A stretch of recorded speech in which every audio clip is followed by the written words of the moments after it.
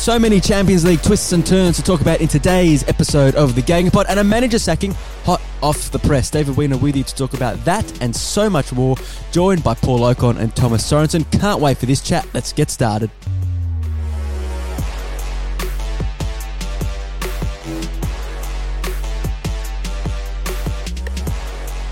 Paolo, Thomas, good morning to you. Been a big morning this morning, and it just got a little bit bigger because by the time we finish the post-game show on Opta Sport and we've begun this podcast, Napoli coach Carlo Ancelotti is no longer in charge. The first man to take Napoli through undefeated in the Champions League, and he's gone. Your immediate reaction, Paolo? Yeah, look, it's not an unsurprising decision given what's sort of happened over the past a couple of weeks there in Naples. So, yeah, no surprise. Probably, I would say, premeditated from the chairman, De Laurentiis. It seems to me as if he's waited until this phase of the Champions League is over to secure Napoli for the next round, make sure that the Champions League income continues before firing the bullet. Pretty brutal. Yeah, but it shows that Naples is a tough place. You know, it's one thing to be a coach and try to get that to work, but you got all the politics and all the things behind the scenes as well. And you know, it's been well documented that there's been a lot of things going on, and you know, some players and the manager eventually as well trying to break with some of the traditions and not going in training camp, and obviously causing a big stir among fans and the president. So I think it's just been some wounds that, you know, haven't been able to heal no matter what the results. And the league, you know, talks for itself. They haven't played well, but you would think a manager that gets them undefeated through the Champions League will still be in his job, but not the case. Yeah, 7th in the league, Paolo. Were they on a slippery slope with Ancelotti regardless, or has the off-field boardroom interference, is that what has completely destroyed this season and arguably ended well, what do we say in Australia? The premiership window ended Napoli's era of trying to claim the Serie A. Yeah, look, I think the investment made by the owner De Laurentiis and the fact that Napoli this season have not been anywhere near probably his expectations in terms of competing with Juventus at the top of the Serie A ladder. So it seems to me that he's totally ignored the fact that they went through undefeated in the Champions League. They won 3 games, drew 3 games, again in a tough group with Liverpool. And the fact that when he did demand the training camp as a punishment, it was said that it wasn't, but let's be honest, it was a punishment. And the fact that Ancelotti did side with the players and went against his wishes was probably then the moment that his fate would eventually be sealed. Hence, his sacking post game. But Gennaro Gattuso, he's the name that everyone's linking. Is that the way forward? I'm not too sure. Certainly, if you go by last season or the past 2 years at AC Milan, his team performed inconsistent. But let's be honest, AC Milan is not the AC Milan that we once knew. So look, Napoli is a very, very difficult place to operate in. The on-field stuff is super, super difficult, but what's even more daunting is everything that happens off the field. And when you have a chairman that doesn't really, I think, understand the dynamics of what football's about. He's coming from a different world, the movie world, the cinema world. It's totally different, and it is a very, very difficult place to operate in. Speaking of the movie world, we saw a great glimpse of Naples in the Diego Maradona movie recently. It's something we probably don't comprehend, right? And a different furnace to what most other managers in the world of football operate in. Yeah, and it seems especially in Italy. Berlusconi was was a huge influence, and you have these owners that want total control. Yeah, I prefer, and Paolo, you've been a manager. You probably prefer an owner that takes a little bit of a backstep and let you sort of sort out the on-field. But I think they're constantly in your ear. They're constantly trying to influence what's going on, and yeah, the Maradona film, I think. You would hope that times have changed a bit, but it still gives you an insight in what goes on in Naples and all the things behind the scenes. Do you have any experiences from Naples from when you played in Serie A? No, but at my time at Lazio in my last year, I played together with a player who was actually a youngster in the Napoli team during that period of Maradona, and he summed it up in one word: chaos.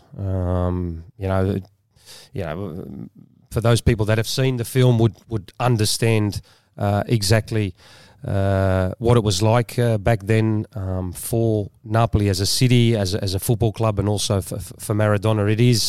It is more than life. So when things are going well, it's probably the best place in the world to be as a footballer and as a fan, and to live in Naples. But when things aren't going so well, it's probably the worst place as a player you'd want to be, and we've seen over the past couple of weeks, it was reported that some of the Napoli players, had their houses broken into. So those sort of stories, if they are true, aren't really what you would expect, but that's just the nature of what a city like Napoli is.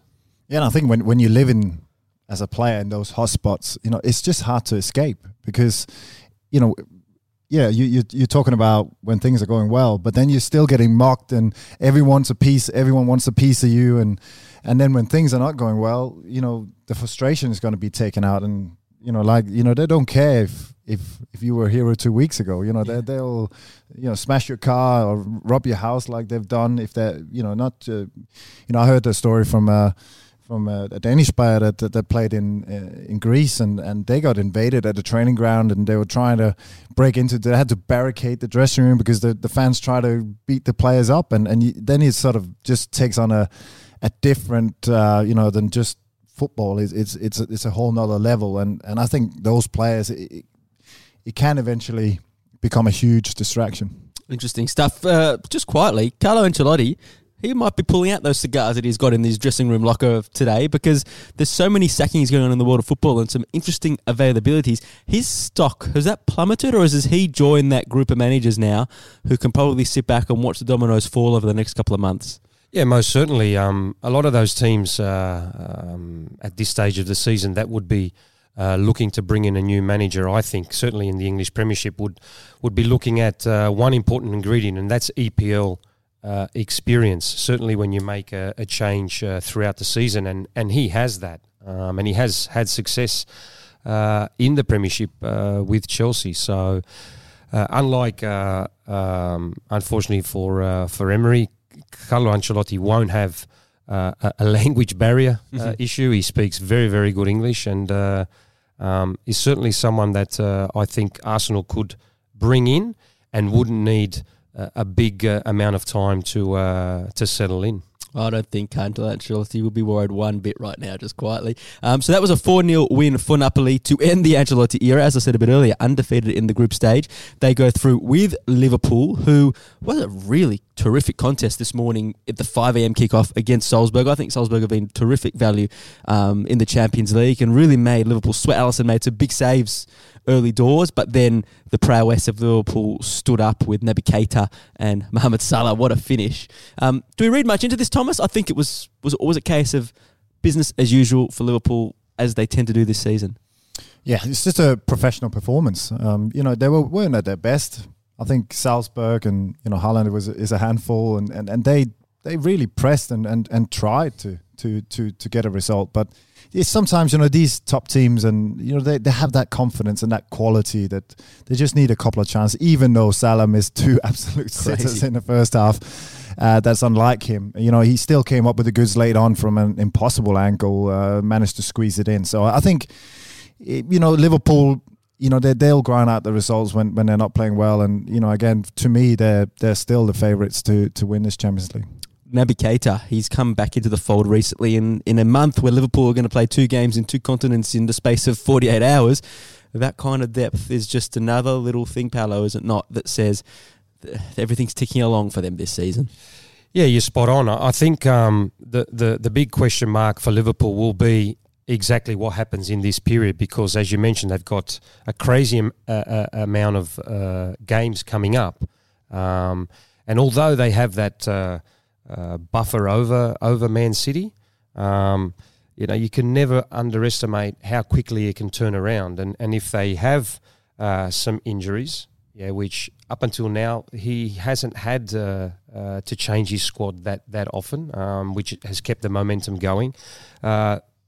Performances like Keita this morning will really give Klopp a lot of confidence that he can probably during this period mix it up a bit and rest players when he feels it's necessary. Yeah, we've saw him do that, I guess. Sadio Mane set out the more recent game. Salah, the one before that in the league. Dejan Lovren went off injured today, so that's another one to look at as well.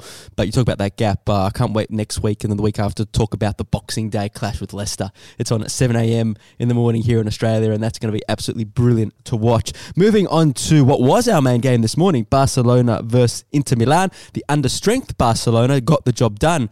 Inter, it's the first time they've ever crashed out the Champions League in consecutive seasons in their history, and it was Dortmund who cashed in.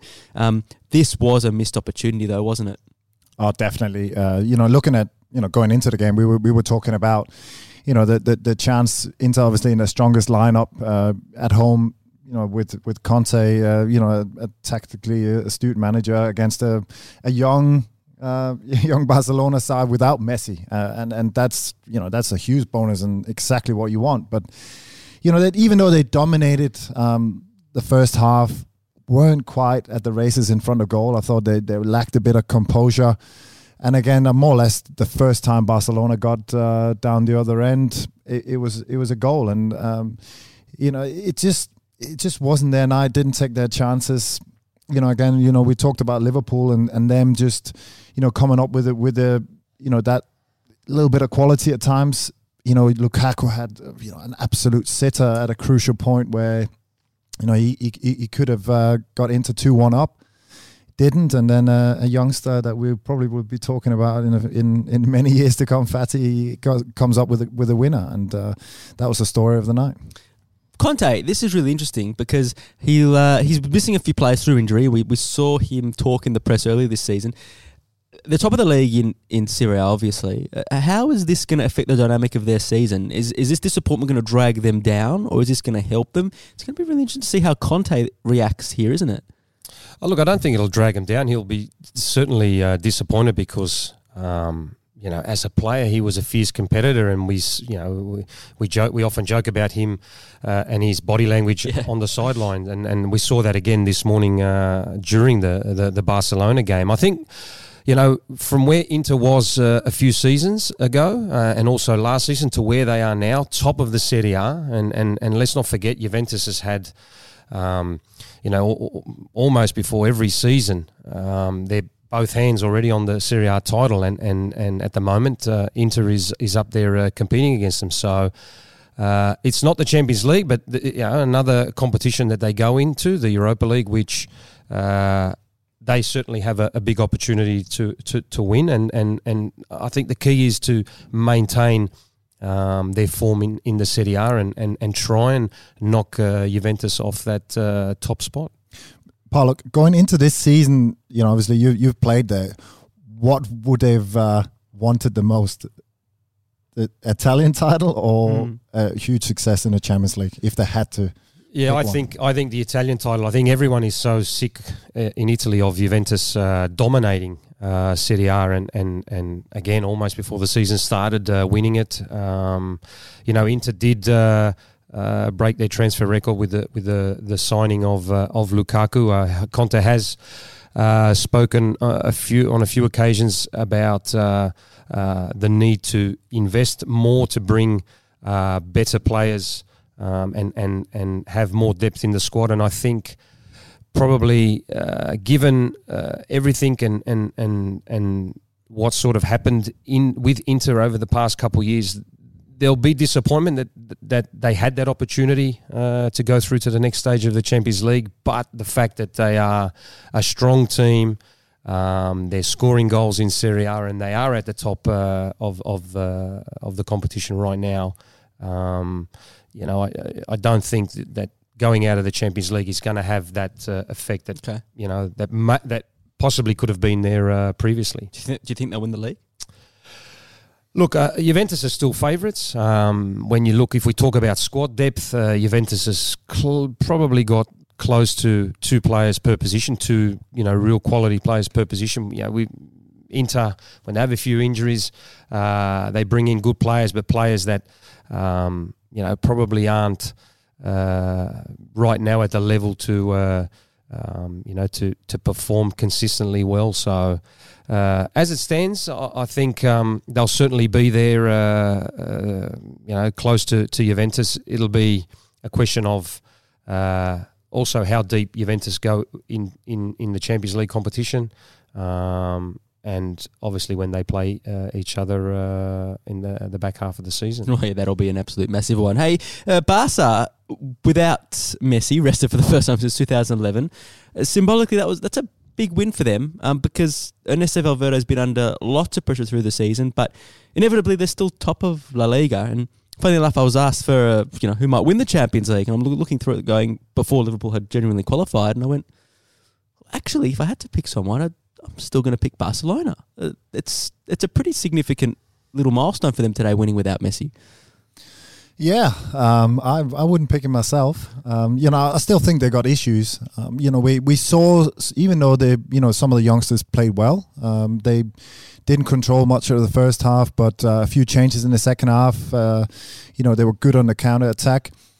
I think defensively they're still a little bit weak. Ter Stegen is a top quality keeper, and he's bailed them out a fair few times.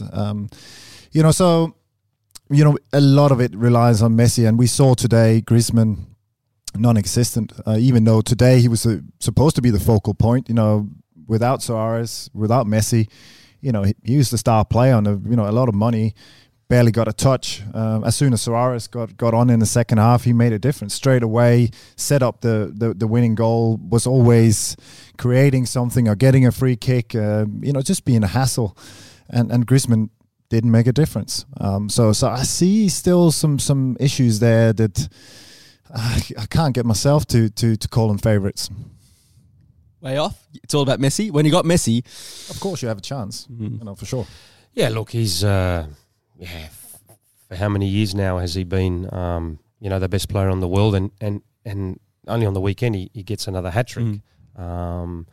So with any team that has Messi in there, you'd be crazy not to have them as favourites. But we have seen over the past couple of seasons that at that very, very top level, Champions League level, you need to have also, you need to be more resilient. And I agree with Thomas. I still see some deficiencies there defensively, which they need to sort out. And if they can do that, well, we all know what they offer in midfield and going forward. And again, that's going to be a challenge for Valverde. That when that time comes, that that he can manage to bring the best out of his players. Yeah, that'll be the making or breaking of him. Borussia Dortmund and Ajax into the Europa League. Reaction to that? No, hang on. I've just said Borussia Dortmund to the Europa League. I've been up since early this morning. That's Borussia. Rewind the tape. The question then is Borussia Dortmund. Halfway through the game, Paolo, we looked at each other and went, could Lucien Favre, could he be in a bit of trouble here? Because I know they're still in contention in the Bundesliga, but there's been a few doubts about whether he's the man to take them forward. Suddenly they're into the next phase of the Champions League. That's a massive fillip for them and a massive fillip for him, because, we're genuinely sitting there and we're not trying to be sensationalist, but there would have been those question marks had they been dropped out into the Europa League. Yeah, absolutely. And it just goes to show you how quickly things can change, and moments decide football games. And lucky for Lucien Favre, they got back into the game, winning 2-1 and secured their spot into the next round. And the Bundesliga is becoming a competition that is very hard to win, and you see a number of teams other than Bayern, who normally are the favourites for the Bundesliga every year. So the pressure would have been, I still think it's on him, but it would have increased enormously had Dortmund not gone through. I tell you what, Jadon Sancho, if that's a man who's been at a favourite Dortmund and looking to leave, geez, he's got pretty good character then, because he's not just a damn good player, but he's hit back in some style. His transfer fee's not going down, that's for sure. No, he gets on the end of the first goal and obviously scores, and then he sets up the second. So he's definitely, you can see sort of going forward. He on the ball. He's got a great vision for passes, and then his one-on-one ability is obviously second to none. So, he's I'm sure on the most wanted list around Europe. But it was a tight game. I thought Slavia Prague were brilliant. Berkey has he had four huge saves to keep them in it, and they looked a bit shaky at the back and were really in trouble for a lot of the game. So, I think they got away with one, and I think the manager is pretty relieved. I'm not sure we're not talking a contender here, are we? Yeah, look, you never know. They certainly, at home, normally, they're very, very, a very, very tough team to beat. They have, great support. But if you look at, how they have had their struggles and their inconsistencies, I think that's the biggest issue, is the fact that not that we can question whether or not they're a good team or whether they can beat some of the big teams, because I think they can. They are a good team. It's that inconsistent form that they have shown throughout the season thus far in the Bundesliga makes you question whether or not they can go further in this competition. Look, I'm absolutely stunned that Ajax are out. Like semi-finals from last year, they played some dazzling football through the season. On the weekend, Erik ten Hag called their performance unacceptable in the Eredivisie, where they lost 2-0 at home. And you wonder whether then they've hit a bit of a roadblock coming into this game, and blank again at home to Valencia. Two-part question: are you equally as stunned? And B, can they bounce back and go on and claim a Europa League title? Of course, you can only be stunned from everything that happened last year. I know they've lost some marquee players, and that's the name of a game when you're in a smaller league. But again, they still got the good enough team. They were in a perfect position, 10 points, all in their own hands, and just haven't produced. Again today, plenty of chances. Didn't get the goal, and it's a worrying sign. It's a fall from grace from last year. They were the darlings of Europe, and then suddenly now it's a little bit of a. So it'd be interesting to see how they react now, because there'll be a lot of criticism. Do the vultures start circling as early as January? But not just for the players, because Erik ten Hag, that was the big call that he would go to his Bayern Munich's choice. Things haven't gone so well since that early bounce back under Hansi Flick for Bayern. So are we talking in January? Could the upheaval start as early as January? I think the vultures have already been circling. And I question whether or not some of those young, talented players, whether or not they're getting sidetracked a bit here, and their focus has sort of shifted away from the objective and what they're actually doing, because to lose at home against Willem II is, to me, probably says that something could be going on in the background. And look, they started match day 6 of the Champions League 2 points on top, and the fact that they couldn't manage a goal at home, knowing that that's all really they needed was a point, is very, very surprising. And I wouldn't rule out some January sales now, of some of those players, because they're out of the Champions League. And I think also as a player, they've seen De Ligt go, they've seen De Jong go for a huge amount of money. And I agree with you a little bit, and especially now when they're out of the Champions League, it'll be hard for some of the Van der Beek or Ziyech. Yeah, it'll be hard for these players to then stay focused, because again they'll have there'll be the agents in their ear, and they'll know of interest from other parties. And again, do Ajax then cash in? Do they say, okay, now they're a great stock now?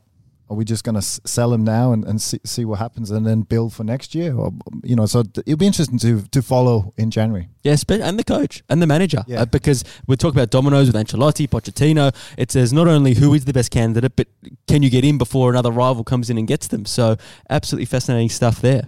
Rightio, then give us an answer. Ajax did not go through. Chelsea did. That was in their hands against Lille, and everyone probably suspected it would be Chelsea and Ajax that would go through. Everybody in your crew identifies as either Big Mac Burger, McNuggets, or McCrispy Sandwich. But you're the Filet-O-Fish Sandwich all day. That crispy fish, that savory tartar sauce, that melty cheese, that pillowy bun. Yeah, you get it. Every time. And if you love the Filet-O-Fish, right now you can catch 2 of the classics you love for just $6. Limited time only. Price and participation may vary. Cannot be combined with any other offer. Single item at regular price. Ba-da-ba-ba-ba. Chelsea and Valencia. Chelsea go through a really... When Frank Lampard took over, and people saw this group, they probably thought it was a good group, but it would be challenging and really test where they are. So they've done really well. Now he's got the bonus. If he wants to spend, he can spend in January. So the question for you is, Chelsea can sign in January, so they should sign Koulibaly. I like it. For me, I like it. Yeah, for me, experience, a leader, a great defender.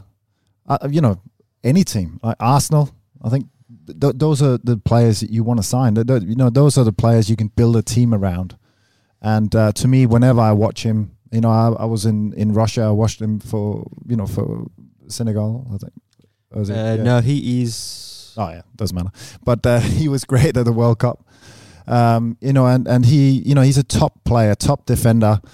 And again, we've seen with other clubs, Van Dijk, obviously come in, even Harry Maguire a little bit at Man United. If you get that right, get a leader at the back, that can make a huge difference. That can give the confidence to all these forward players, because Chelsea got plenty of young talent up front. That's a little bit of experience and leadership would go a long way. The temptation, because all of a sudden everyone said Chelsea, they're rebranding around youth. The moment the cash becomes available, should they actually spend it? Well, obviously, if you can improve the squad and put yourself in a better position for the back half of the season, then absolutely spend the money. But you have to be careful that you bring in the right player. And I think Thomas is spot on. Whether it's Koulibaly or another world-class defender, I don't think they have a John Terry in their club. Not only a world-class defender, but certainly a leader at the back there. And that was a bit of an issue for them at the start of the season, that they were leaking too many goals. Going forward, no problems. But defensively, they had their issues. They sort of steadied the ship a bit. But you'd like to think that certainly now, them having the possibility to sign players once again, that I'm certain that will be on Frank Lampard's mind, if they can get the right player for the right price. And help make an assault on the Champions League knockout stage, which who would have thought, given where the club was at the start of the season. Right. Pep Guardiola right now. He is... shaken. I think, he's run into a little bit of muddy waters. There's obviously... the well-documented defensive woes and injury problems at the back. I think that's definitely hurt them. You looked at the game against Man United. I think they got really exposed by their pace and just, if you drag the defenders around, you can find space. And again, then they're lacking, Fernandinho playing at the back. Then they're lacking his sort of steal in midfield and his ball-winning ability. And sometimes I think, that it sort of just then spreads through the team. So it's not just at the back; it's in midfield as well. And it's just it hasn't been the usual Man City that we've seen over the last couple of years. You couldn't have tipped actually for them to drop off to this extent. Everyone talks about the Jose Mourinho 3 years, but this is the Pep Guardiola 4 years. Yeah, look, I still think he's the best manager in the world. And right now they are probably not at their best. But the bar that they set is so high. And the fact that they've been consistently one of the best teams, in Europe, in the Premiership, people are going to be very quick when the results aren't going well, and rightly so, because that expectation is for Man City to win every week and becoming and winning the Premiership, and that's not the case at the moment. But for me, I think the pressure of what Liverpool's created for them can't be underestimated. The fact that Liverpool every week, and we've mentioned it once again this morning, they weren't at their best, but they won, and that's happened on a number of times this season. And I think mentally that's having a big effect on Man City. The fact that Liverpool just aren't slipping up and don't look like that's going to happen. In a word, can either of you see Manchester City winning the Champions League? Oh yeah, I think they'll get players back. I think I don't know what the schedule is for Laporte, but I think he's hugely I think he's hugely important. If they can get him back, so they've still got obviously a tough Christmas period, but Champions League is in February, so there's still some time. Dinamo Zagreb, that's Thursday morning. They travel there for their final Champions League game. They're through, of course, Manchester City, and then Arsenal on Monday morning. So that's a nice game to try and get a pick-me-up, for Manchester City. No, I shouldn't say that. Both teams have a lot to prove. The result, if Leicester 2016 played Leicester 2019, would be a bit of a fun one. It's I think two a little bit different. I think the 2016. I think were very a little bit physical with Morgan and Huth at the back. Huth, very physical, very back to front, very direct. I think they got more about them now. I think they're a more complete team. I think Brendan Rodgers has done a great job there. Kasper Schmeichel, I think, is on another level than he was in 16, even though he was good back then. So I would still think that the 19 will probably, beat them. Speaks volumes. It speaks volumes about what Brendan Rodgers has done. Yeah, absolutely. But I don't see any reason why people doubted or should be doubting him as a manager. He nearly won the Premiership with Liverpool, and only for one crazy moment.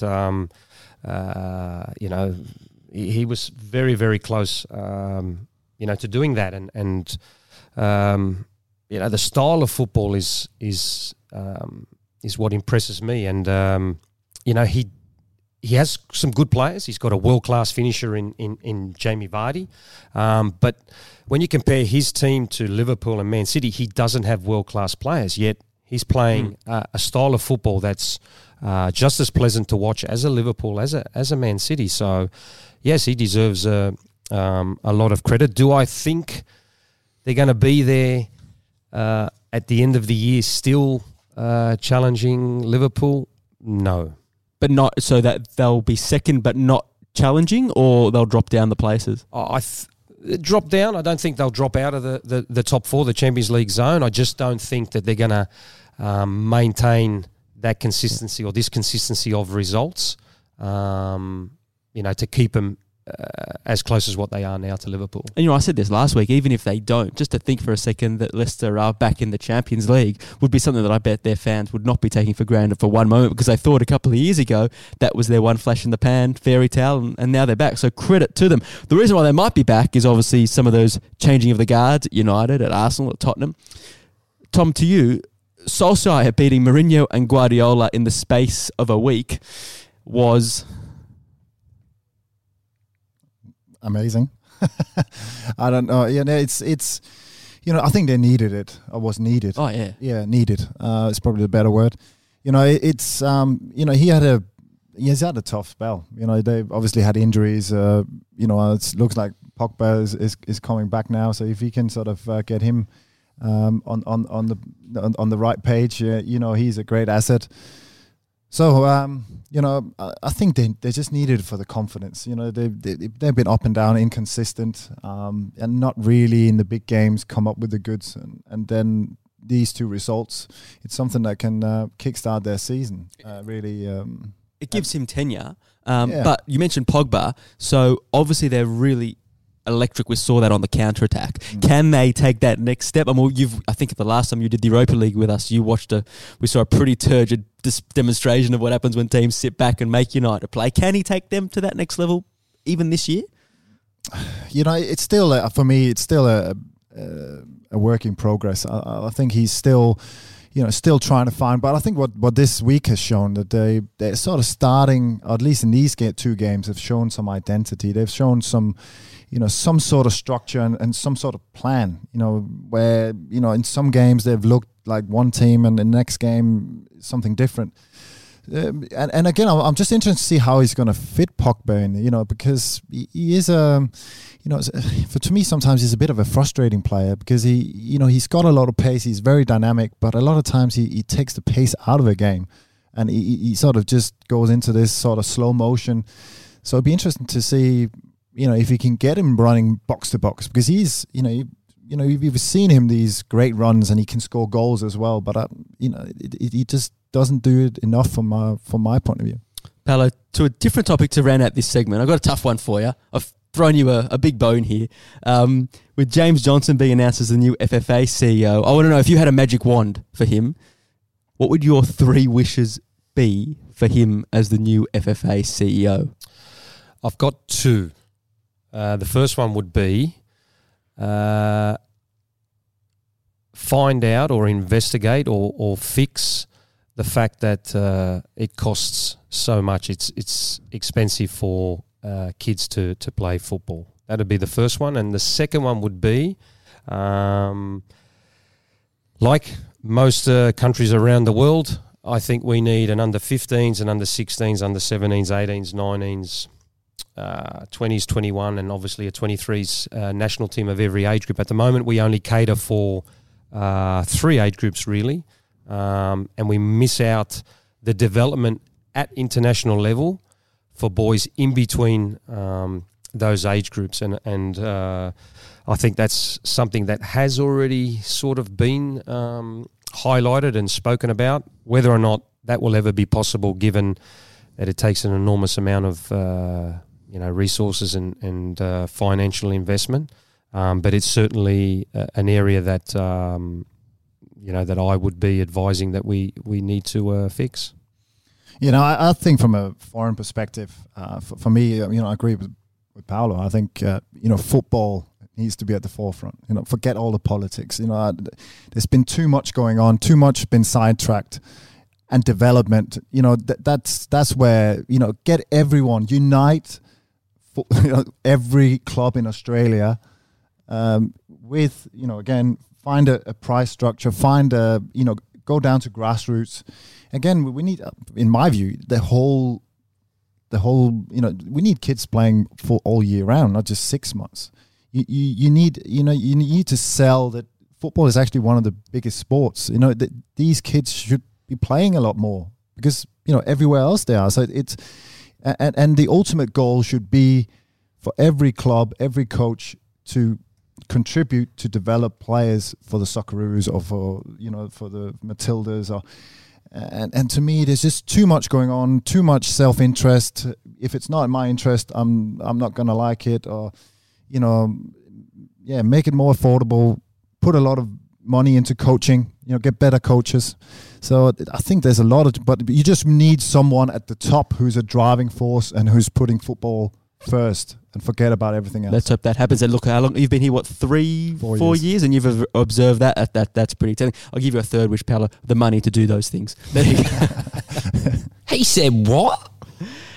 Do I say it? Yeah. Good evening. Good evening. Now, I had to pick this one out because there's continued rumours that Unai Emery is a contender for the Everton job, which would be a great bounce back from him. But the report I saw in The Athletic said that Unai Emery was reportedly aware how he was mocked, not just in the press, but possibly even amongst his playing group. And but his retort to that is that he didn't think many English managers would dare venture abroad like he did. With that in mind, and also with the success comparatively to that Ange Postecoglou had in Japan, where he clearly didn't speak the language either and relied on translators and different types of messaging, I'd love to know how big a role communication and language and that kind of messaging has in a football dressing room. We've got players' perspective, coaches' perspective here, because they say that one of the things Emery did is he struggled to get his message across. Bakayo Sako, he said recently, sometimes when the manager Emery is trying to communicate with me, I don't understand what he's saying. So Freddie Ljungberg speaks on better English, and it was great that he's on the training ground. I'd love your guys' thoughts on this. At the end of the day, it still falls on him. It's been done by a lot of other managers, and it's for you. At the end of the day, it's in your interest for your message to get across. And if it doesn't, you got to find a way. I think Postecoglou has had translators. I think when Mourinho first took over, there was translators there as well, and learn a language. Like, you got to do put some effort in, and the last thing you want to do is like the things that come out that you get undermined, and you got players laughing in a corner, and because then you lose all the respect, and to me he doesn't, he comes across as maybe too nice, and it's easy to take advantage of a person like that when he's just too polite and probably to the players as well, and he might have not been the right sort of personality to make that crossover.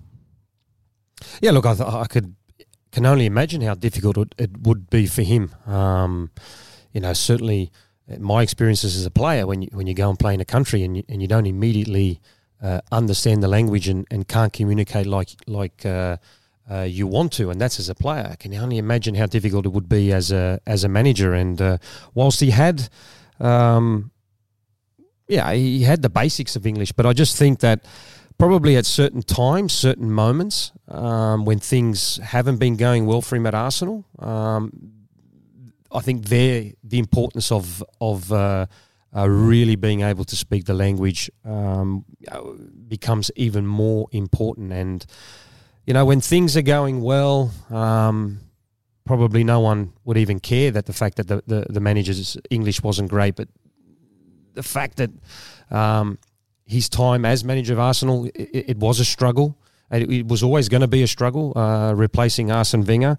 I think for me is a bit of an easy cop-out, an easy excuse to blame the fact that his English wasn't perfect. I think some of those Arsenal players need to have a good look at themselves and take responsibility, because when things like that happen, it's not only the fault of the manager, it's everyone in the organisation. Well, that actually links quite interestingly to the next point, which is something that Alan Pardew said in some media rounds during the week. We were talking about the role of WhatsApp, and he was saying now when players are leaving the training ground, they're not leaving the training ground, they're WhatsApping each other, and it's now toxic and spreading throughout the whole group, bringing people in. You can imagine Emery leaves training, and if there is that discontent in the group and whatnot, some of the things that are being said, now perhaps in the Everton group. Now, I'd love to know how that changed as your careers go on, and what you think of those statements. Again, it's really how you look at it. It's always going to be toxic if things are not going well, but so is the dressing room, with or without WhatsApp. I've also seen dressing rooms where it's been a great thing, because it's united, especially united a dressing room, because you can organize things, and so it can also be used as a good tool. But yeah, social media has definitely totally changed the game, and sadly it's there to stay, and you gotta adapt to it. You just gotta make sure again that the big voices in the dressing room, that they are, as a manager, they're on your side, and they're the driving forces, and they set the culture. Because if they control the chat rooms, call it that, or WhatsApp, then it'll still be in a proactive, or sort of like a pro atmosphere. But yeah, I can see it. If you get the wrong people there, then it can be very toxic. Oh, here's a good yarn. All right, this is one for you, Paolo, because your old teammate, he's now Porto coach, Sergio Conceição. Look, I don't go through the Portuguese papers too often, but what they're saying is that during halftime of his side's game with Belenenses, I hope I said that right, on the weekend, he punched Pedro Ribeiro during halftime, and police have identified them since. He was a pretty feisty character. What was he like? You got a few good stories from him from back in the day? Yeah, look, no surprising to hear that if it is true. I think Sergio is feeling the pressure a little bit, purely based on the fact that results this season haven't been perfect or haven't been great. The fact that they didn't qualify for the Champions League and went into the Europa League where they probably weren't accustomed to being in. He's certainly a very passionate person. He was like that as a player. I remember in a training session he had a clash with his Portuguese countryman Fernando Couto, who was also fiery on the field, but off the field was the nicest guy that you'd want to meet, and Roberto Mancini had to actually step in and separate the two. So, yeah, he is very, very, again, passionate and a fiery character. And, again, if it is true, no surprise to see, Sergio try and throw his weight about. Well, he's got a big week coming up because Porto are not through by any stretch of the imagination in the Europa League. They play Feyenoord. They host Feyenoord. They're in second spot. They're in pole position, but that group with Rangers, Young Boys and Feyenoord is really tasty and really tight going into Friday's game. So that is definitely one to watch, as will his behaviour on the sideline. So that's the Europa League on Friday, one of the key games to watch. Thursday, of course, the whole suite of games in the Champions League. Not as much on the line as was today, but still lots of second place in Europa League places to jostle for. Manchester City, they go to Zagreb, as I said earlier. They're the early game with Shakhtar Donetsk against Atalanta. So those three other teams have so much to play for. Bayern Munich against Tottenham Hotspur, a battle between 7th in the Bundesliga and the Premier League, but will be interesting to see if Tottenham are playing to bounce back from that 7-2 or whether Mourinho looks to just move on, rest players for a busy month ahead. Olympiacos and Red Star Belgrade, of course, playing for that third place, and Atletico Madrid still need to get the job done against Lokomotiv Moscow. Juventus are obviously through and they play Bayer Leverkusen. Massive week on Friday with the Europa League, and then we go into the weekend's action. Full suite of games of the Premier League. It doesn't stop. It really doesn't stop from now to the end of the calendar year, really. Liverpool kick it off at 11:30 p.m. on Saturday night when they go and host Watford. The 2 a.m. fixtures: Burnley, Newcastle United, Chelsea, Bournemouth, Leicester, Norwich City, Sheffield United, Aston Villa, and Southampton at 4:30 host West Ham. Two teams who are surprisingly low on the table and both will be desperate for 3 points. Things heat up on Sunday when Manchester United host Everton at 1 a.m. Wolverhampton against Spurs. That's a really interesting matchup there before climaxes 3:30 a.m. Arsenal against Manchester City. Gents, let's conclude by having a quick tip of that one and what you're looking forward to, because that's two clubs with Arsenal and Manchester City with plenty still to prove. Yeah, look, from Arsenal's point of view, they'll want to get a win there. Freddie Ljungberg, from what I can understand from all his interviews, would love to get the position full time. So he, like many of his players, are actually right now under the microscope. Could the new manager be watching from the outside? If he gets good results, will he stay until the end of the season and the club waits before making or confirming a new coach? So, a lot to play for Arsenal. Man City, well, you at the moment you sort of go, well, if they lose here, then, that's probably, it for them, if it's not already that. So, tough game away at the Emirates for Man City. Yeah, no, I think Man City still got too much for Arsenal. I think it'd be interesting to see, from how poor they were against West Ham in the first half, where you were, sitting there, same old Arsenal, and Ljungberg hasn't made a difference. And then something happened in the second half, and they actually turned it around. But to me, I want to see it against Yeah. the Man City side. Yeah. And I think they need it, and Ljungberg need it for his future. So if they can pull it off, that'll be a tremendous result, even at home, where they are at the moment. So it'll be very interesting, but I still think that even though City hasn't been fantastic, I still think they got enough to do a job on Arsenal. Who do you blokes think should get the Arsenal job, and will it happen this season or at the end of? Put you on the spot. Yeah, look, I to be honest, I don't think they'll appoint someone now. Is that because the manager that they want for next season currently holds a position somewhere else and they probably can't get them right now? Or the fact that they genuinely want to see if Freddie Ljungberg, who is, an Arsenal ex-player and knows the club inside out, if he actually has the ability to coach in the Premiership. But I also think that it needs probably a bigger review, because in my view, when you look back at the last 4 or 5 years, there's something that's gone wrong with their recruitment as well, and how much that's down to the manager, I'm not sure. They obviously got people, sporting director and everything else that's part of that. And they just haven't been able to identify the right kind of players, in my view. They again, other teams like Liverpool, have been able to and have turned it around. Klopp has come in and made a huge difference. And whoever's been in charge in Arsenal, on the pitch, off the pitch, haven't done it. And something. So one thing is a manager, another thing is the overall philosophy of the club. I think needs a little bit of a revamp as well. That it certainly does. Gents, that review of the day is over. Thanks for your company. Thanks for a great morning. Paolo, we'll see you soon. Thomas, we'll see you Thursday morning. Yes. Brilliant stuff. And everyone out there as well. So much football to enjoy on Optus Sport. So as ever, until the next Gagan Pod, enjoy your football.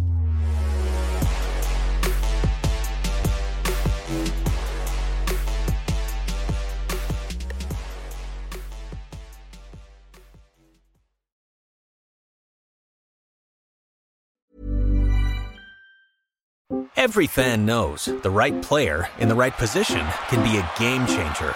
Put LifeLock between your identity and identity thieves to monitor and alert you to threats you could miss. Plus, with a U.S.-based restoration specialist on your team, you won't have to face drained accounts, fraudulent loans, or other losses from identity theft alone. All backed by the LifeLock $1 Million Protection Package. Change the game on identity theft. Save up to 25% your first year at LifeLock.com/aware.